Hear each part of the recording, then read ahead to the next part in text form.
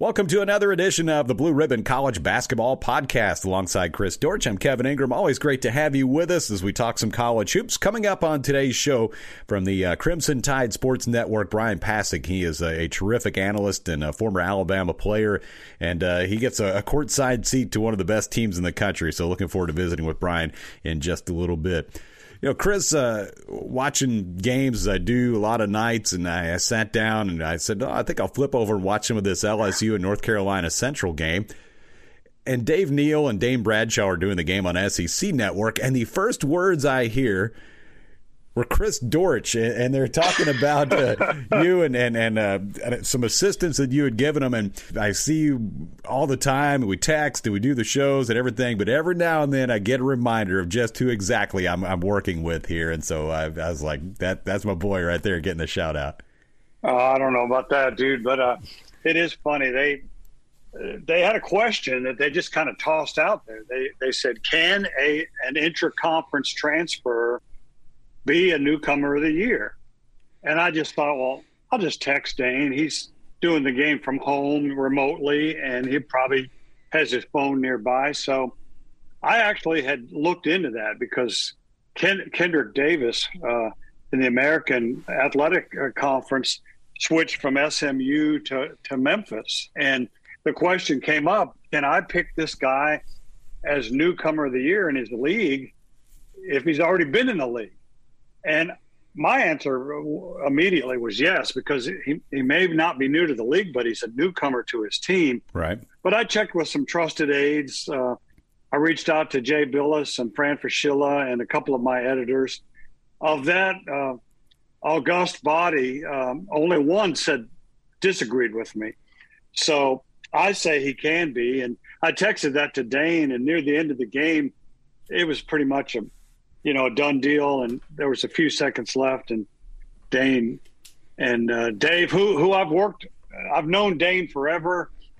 He's one of the best people in college basketball ever, and Dave Neal's a great guy too. I remember the first live TV I ever did was with him. It was I forget what network it was on, but I was nervous as a cat in a room full of rocking chairs, and the producer was counting down to live, not 10, 9, 8. And he leans over and whispers in my ear. He says, we're just two guys in a bar having a conversation. And I immediately went from being wired like I'd been on a caffeine IV drip to like chill. And he said something that has stuck with me. Not that I do a ton of TV anymore, but so, yeah, those two dudes, I appreciate them shouting me out, but they didn't have to do that. Yeah, they're two of the nicest guys around the SEC. I see them throughout the season, see Dave doing some football too. So, yeah, always cool to catch up with those guys. Chris, I know this is the basketball show, but we do want to mention a couple of notable passings over the last few days. And let's start with Mississippi State and the death of football coach Mike Leach. Only 61 years old and an innovator of the air raid offense. But more than that, just one of the most unique characters ever in college sports. I mean, his press conferences and interviews and talking about everything from candy corn to weddings, and obviously pirates and his love for history and all sorts of things. You just don't see many people like Mike Leach around college sports or any sports for that matter anymore. No, Pete Thamel wrote a great piece on ESPN.com. He called Mike Leach a Renaissance man masquerading as a football coach. And it's true. He was a rugby player with no college football playing experience. He had a law degree from Pepperdine. He was sort of a mad scientist. We were talking about Dave Neal.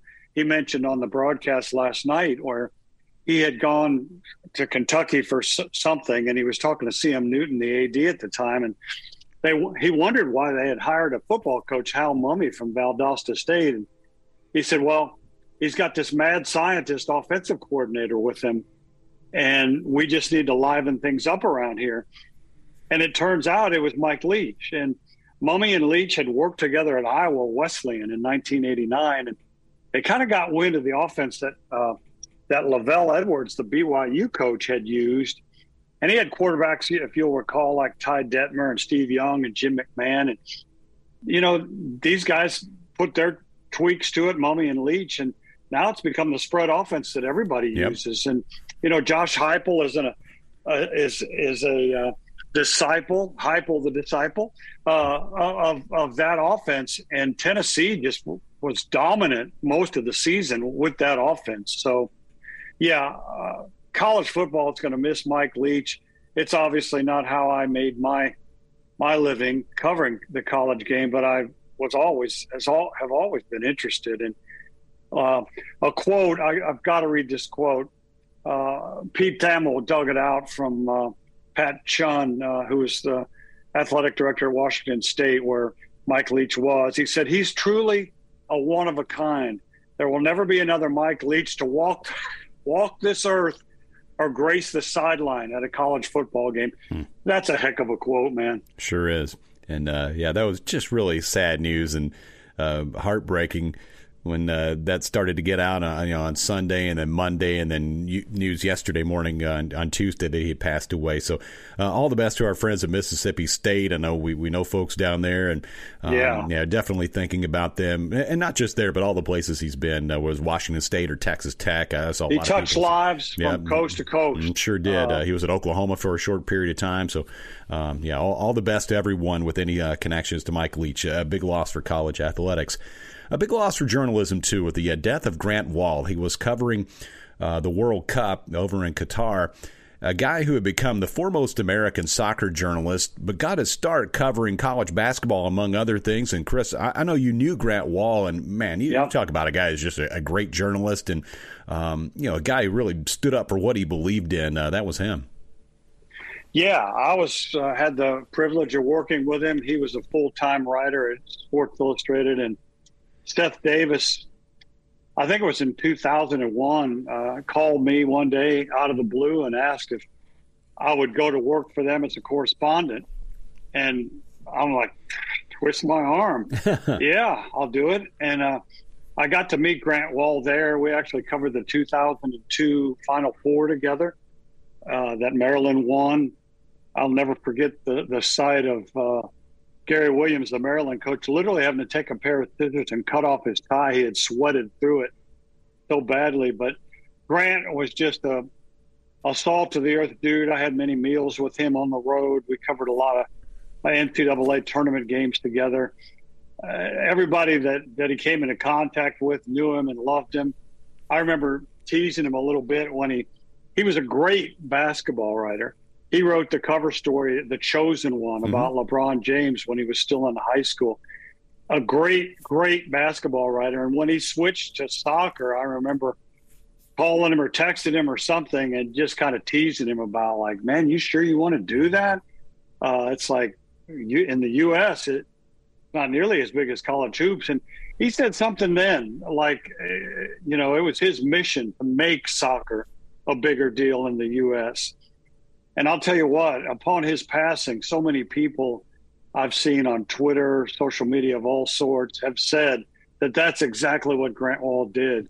It shows you the power of the pen, the power of being a decent person, and the power of really being good at what you do. Reporting accurately and fairly, not being afraid to call out what you see as impropriety or whatever. And it's a tragic loss for not only his family and his friends, but for his readers. He was the best soccer writer on the planet. And you were talking about the LeBron James story. Even LeBron had some really kind words to say about him in a social media post that he put out there after Grant passed away. So thinking about his family and friends as well. I hate to pile on with bad news, but out of Austin, Texas this week, the arrest and details of the incident involving Texas coach Chris Beard are really disturbing. Obviously, the first concern is for the well-being of his fiancee. What do you think might happen out of that? Well, our legal system says the innocent until proven guilty. He says he has a tape recording that would disprove what his fiancee says, but it honestly doesn't look good.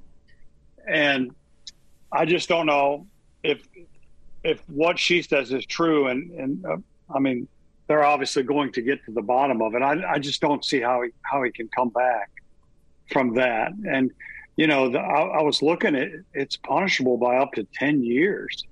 So even if he doesn't do jail time, though, the loss of his job at his alma mater, which, as you said, he'd gotten them up to number 2 in the nation, and they were rolling. I think it's just totally shocking. I mean, I knew he was an intense guy, and his intensity bled over to his players on the floor. But yeah, that was just. I mean, there were 3 shocks last week, 2 untimely passings, and this. Yeah. Texas is fortunate that he added Rodney Terry to his staff. Rodney worked for Rick Barnes as an assistant in Texas, and he also went on to become a head coach at Fresno State and UTEP. So he's got experience. Maybe he can get this through. But, the very day it happened, Texas needed overtime to beat Rice at home. Yeah. So obviously the players were shaken, and this is just a big, big deal. And our best wishes go out to his fiance, who obviously, if this was true, she's the true victim in this. I do not condone violence against anyone, but especially women. It was a big shock, man. Chris, we check out the rankings this week, the AP Top 10. Purdue, we've talked quite a bit about the Boilermakers and how good they are. Virginia, UConn, Alabama, and Houston, they fall down to 5th after being ranked number 1, and Alabama went down there and beat them. Tennessee, a really nice win. They escaped against Maryland back on Sunday. And then you got Texas and Kansas and Arizona and Arkansas rounding out the top 10.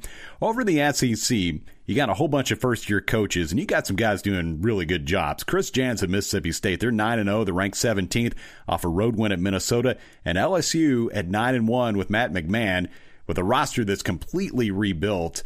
I was looking up and down at their stat page, and I only recognized about one name from last season. They don't have very many holdovers from the previous team and previous administration, but he brought some good players with him from Murray State, and they've done just fine. Yeah, when the SEC flipped 42% of its coaching roster last year, I wrote a story ranking the coaches. And I know Chris Jans was number 1. I think I had Matt number 2 or 3, and I thought they would both do a great job. Matt McMahon at LSU, literally, he had 1 walk-on when he got there. That was it. Everybody else hit the portal. The recruiting class scattered. One of them went to Auburn. One of them went to Tennessee.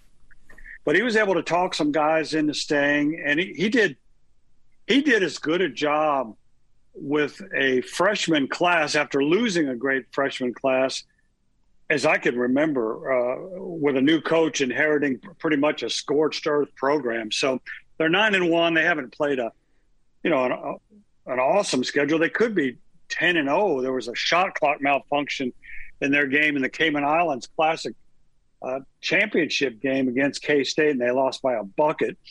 Mississippi State, I just knew Chris Jans would get the job done. There's something about coaches that have JUCO backgrounds.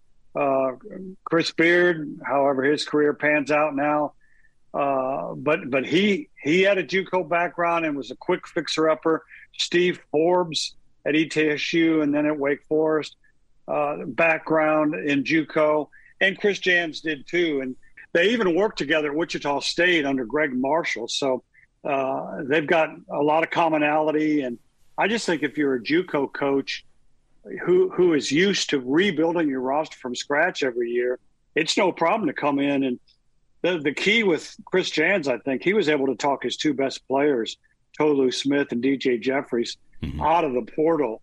And now they're their leading scorers and rebounders. And Jans, just like the other coaches I mentioned, Beard and Forbes, they stress defense. And if you're going to build a roster from scratch every year like they did when they were JUCO coaches, defense has to be a guiding principle and the bedrock upon which you build your program. Our guest this week is a guy who's a terrific analyst for the Crimson Tide Sports Network. He played for Alabama back in the 90s under David Hobbs. He is Brian Passink. What's going on, Brian? Gentlemen, great to be with you. Appreciate y'all having me. Yeah, you get to watch a good team every night. Alabama 9-1, ranked number 4 in the country off that home win over Memphis last night, 91-88. Was that the longest final minute of a game you'll ever see? I looked it up. It was 82-75 going to the last minute. Teams combined for 22 points in the last 53 seconds, and each team scored 55 points in the second half. It had to be like being on a Stairmaster just trying to get that game to the end. Listen, there were several times I thought that game was over, but Memphis would not comply with our plans. They just kept fighting and kept making plays. And Penny Hardaway has a really tough team, a veteran team, one of the oldest teams in college basketball. And every time you thought you put them away, they'd make a play. Now, Alabama had some self-inflicted wounds, not blocking out on a free throw, a couple turnovers there late to make that game more interesting than it probably should have been late in the game.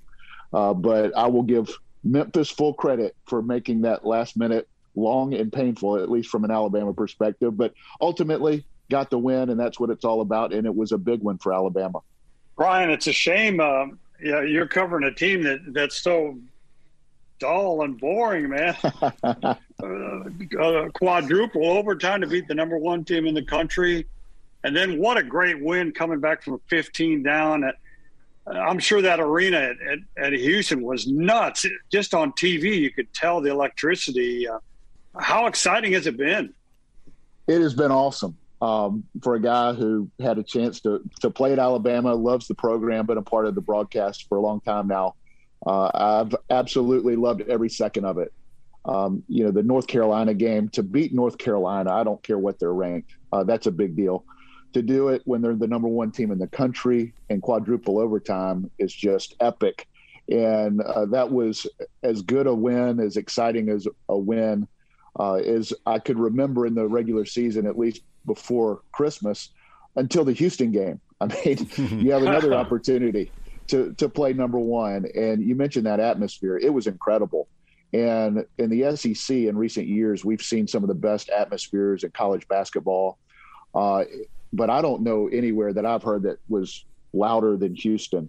They're the number one team in the country for the first time since 1983, host a top 10 matchup for the first time in several decades. And it was jumping. It was electric. And the home team, the number one team, was rolling.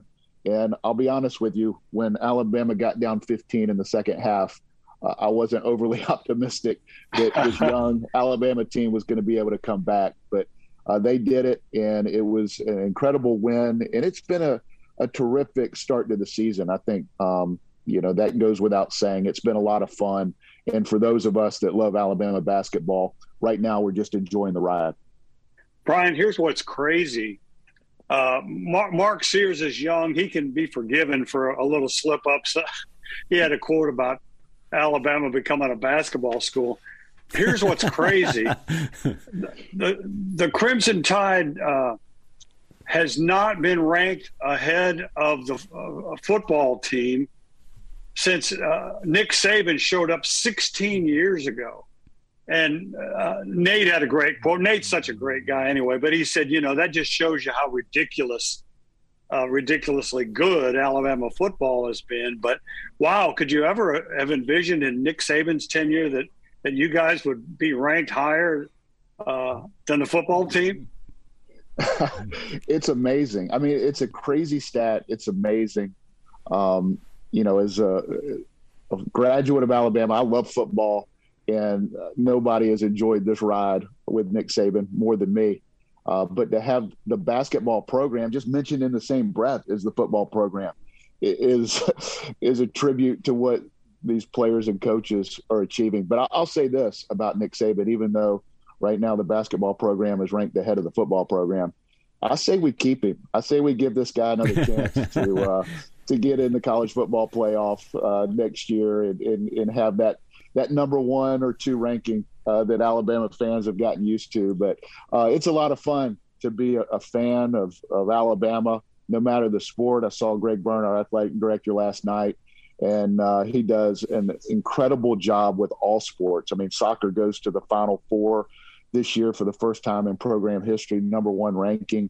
I mean, there's SEC and national championships up and down the board. So it's great to have the basketball program front and center right now. But it's a long season. You don't win any rings or championships in the first 10 games. Maybe you can lose some of those those goals early on. But I don't remember a better start for Alabama basketball, at least in the 20 years I've been doing radio, than what we've seen this year. And there have been equal records, but when you look at the strength of schedule and the name brands and the highly ranked teams that Alabama has beaten, I don't remember a better start. And there's just a buzz and excitement about this program. There has been for several years now since Nate Oates has taken over, but right now it's at an all-time high. Our guest is Brian Passink, analyst for the Crimson Tide Sports Network. The freshman Brandon Miller has just been terrific. He's a guy from around here in Nashville where I live. 18 points, 8 rebounds, 2 assists per game. What are you seeing from him that maybe is not immediately noticeable if you just see him play on TV? Well, he just doesn't have any flaws in his game. The only knock against him is he's young, which isn't a bad thing. But at 6'9", he can play 4 positions at the college level. He can play point if you need him to, and power forward if you want to go small. The thing that surprised me about Brandon, I knew about his skill set, his athleticism, but the things that have impressed me that I wasn't expecting for such a young player is to be a 5-star, McDonald's All-American, all those things. He's really humble. He's really tough, and he's unselfish. He's looking to make the extra pass. He's excited for his teammates in games that he struggled. Fortunately, he hasn't struggled that often. He did against Houston, didn't score a field goal in that game, but stepped up and made 6 straight free throws to seal the deal in that game. And in the game last night, he was struggling. Memphis did a great job on him in the first half. He only had 3 points, but he never panicked. He stayed with his game and stayed within the offense, didn't force anything, didn't take bad shots. And you look up at the end of the night, and he's got 24 points, 8 boards, 5 assists, and was a huge reason that Alabama won that game. So he's as talented a player as I've seen in a long time, wearing crimson and white, and he's got the mindset and the want to be a great player. And I think he's going to end up being one of the best that we've seen in Tuscaloosa, and he's going to have a chance to have a great career at the next level. You can speak to this as well as anybody, having played there and followed the program all your life. What has Nate Oates done that maybe some of the other coaches couldn't do on a consistent basis, other than, CM and Wimp? But he just has a particular magic. I love talking to the guy. You just get energized talking to him, how fired up he is. But in your mind, what has he been able to do to get this sort of success out of his players, and reasonably quickly too? Yeah, he's been incredible on and off the floor. The style of play jumps out at you. I mean, this is a style that the best players in the country want to play. The fans love it. It's fun. It's exciting. But if you're a top prospect and you have aspirations to play at the next level, you can talk to NBA coaches, general managers, front office guys, and they'll tell you this system prepares you for the NBA.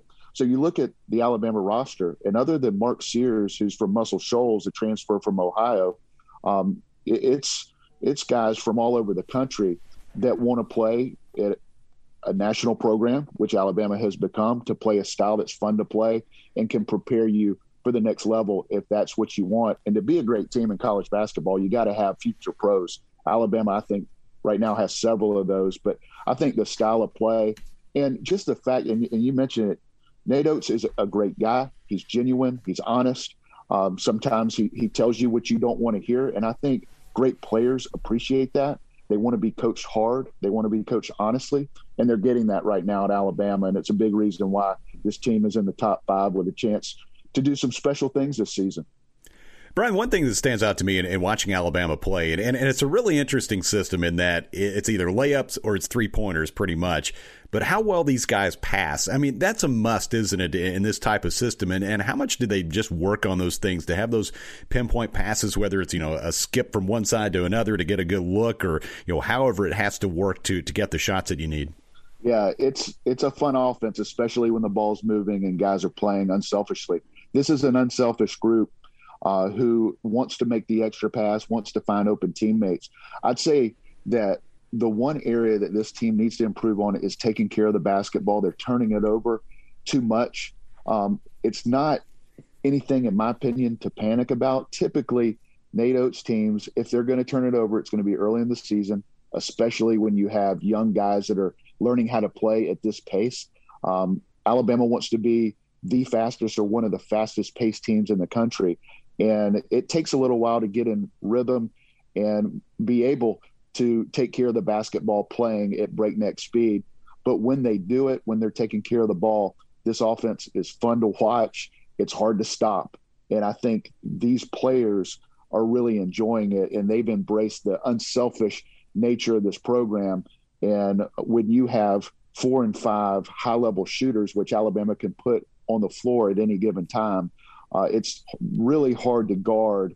And right now, Alabama's doing a good job with really tough perimeter play. These guards, Mark Sears, Jaden Bradley, Javon Quinterly, they're doing a good job of attacking, finding open teammates. And right now, the offense is flowing. Brian, I know you're the color analyst for radio, not the trainer, but I wanted to ask you about a couple of players. Alabama's gotten this far without the St. Bonaventure transfer, Dominic Welch, who's a career 37% three shooter on a bunch of attempts. I was just wondering if you knew anything about him, and could you reprise that story you told us before we got on the air about Nimari Burnett? I think that speaks to his toughness. Yeah. First of all, Dom Welch, we anticipated playing a key role in this team. He's been out with a calf injury that's not a serious injury, but it's a slow healing injury, and they really want to take their time to make sure that it is it's rested, healed, and he's ready to go. And all of a sudden, Dom Welch becomes a much more important player on this team because of the injury to Nimari Burnett, who I thought was a huge key in the victory at Houston. I mean, he absolutely shut down Marcus Sasser, who's a preseason first-team All-American, only had 9 points, and they were going to him late, Houston was, and he couldn't get the ball because of the defense of Nimari Burnett. And I thought his loss was big last night because Kendrick Davis for Memphis was spectacular. Nimari Burnett would have been on him, but he's got a broken wrist. Fortunately, it's his left wrist, not his shooting hand, and he should be back in 6 to 8 weeks is kind of the timeline. But he broke it in the middle of the Houston game and didn't tell anybody because he didn't want to come out, and he fought through the pain and that night was feeling a lot of discomfort, a lot of pain. And they ended up bringing him in the next morning and finding out it was broken. But what a tough young man to fight through it, play through it. Alabama doesn't get that victory against number 1 Houston on the road without Nimari Burnett. His loss will be big for this team, but fortunately Alabama's really deep, and they're really deep at the guard position. Dom Welch is probably 2 or 3 weeks away from getting back, and he's going to be needed, especially with Nimari out. But you mentioned it. He was a great player at St. Bonaventure. He and Mark Sears were 2 huge pickups in the transfer portal for Alabama. Mark Sears has been great for Alabama on the perimeter at the point guard position. Dom Welch, I think, will have a chance to come in and make an impact on the wing, and he's going to be needed with Burnett out. Brian, before we let you go, I wanted to ask you about your broadcast partners, Chris Stewart, and I know Roger Hoover fills in sometimes when Chris isn't there or is doing football.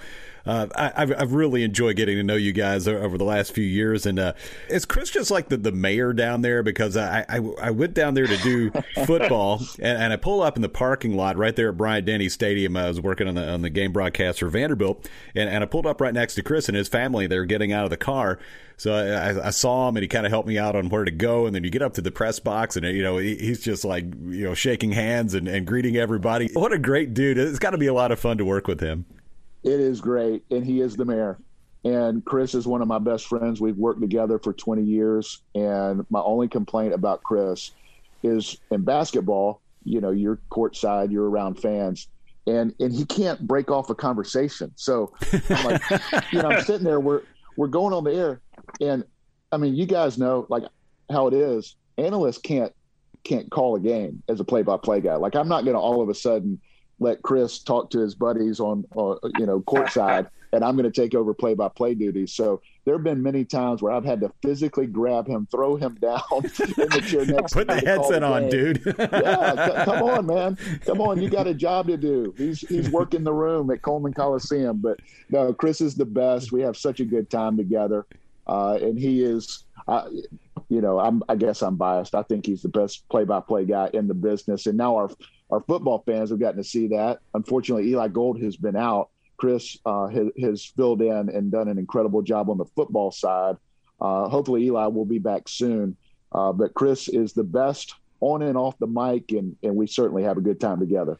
Brian, thanks so much for the time. Really fun to catch up with you. Well, guys, I appreciate y'all having me. I'm a big, big fan of the podcast, so it's an honor to be on. Thanks, buddy.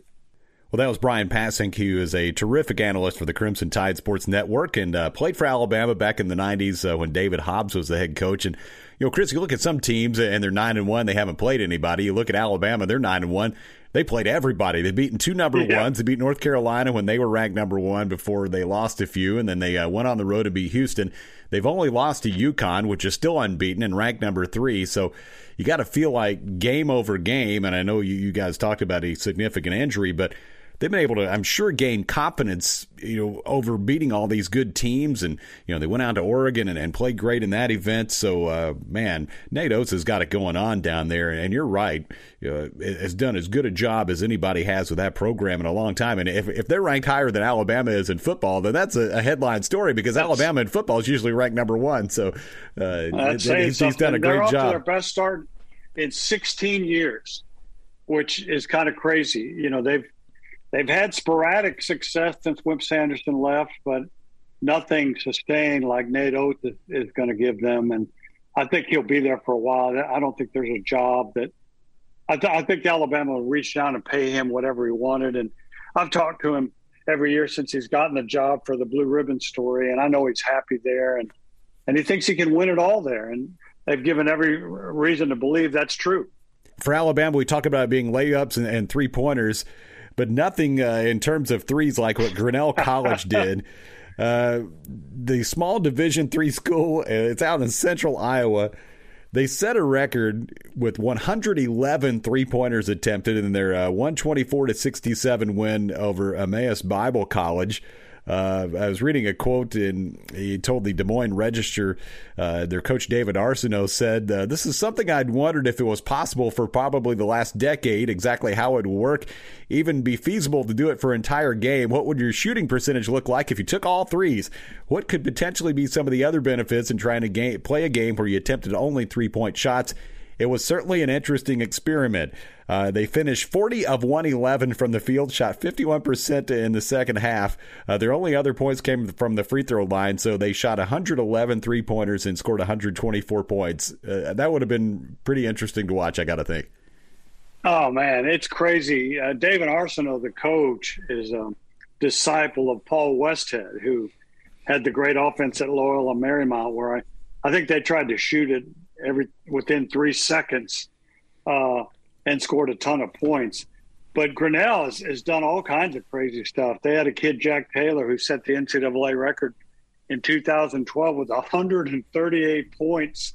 He also had a 109-point game. And they've just racked up points at an unbelievable level. I wonder if anybody would ever, at the D1 level, would ever give him a chance to sort of bring that. I think most of the experts I've talked to, they're not real high on a system like that because it gives up almost as much as it scores.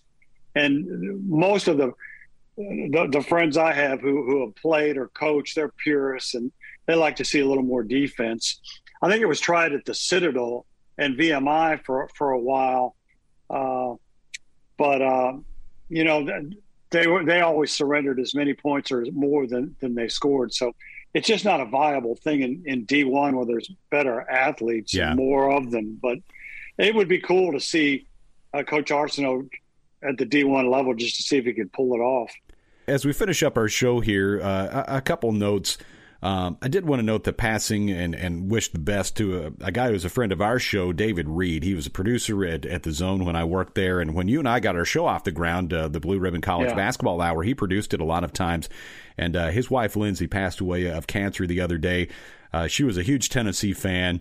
And I remembered once, I believe it was when the SEC tournament was here, or maybe Tennessee was playing a game in Nashville, that Coach Barnes and the team like signed a card for her or a jersey, and it was a really neat thing that they did back then. And just want to wish the best to David and all his family on the passing of Lindsay. She was only 38 years old, and just a tragic story. I went to the visitation before the funeral the other day and got a chance to see David and a few other friends for a few minutes. So want to let them know we're thinking about him. And also, Chris, certainly I know a thought-provoking anniversary for you of the plane crash involving East Tennessee State's team back in the 80s. And you told me this before, that it taught you to learn the value and appreciate the value of every day and just make the most of it.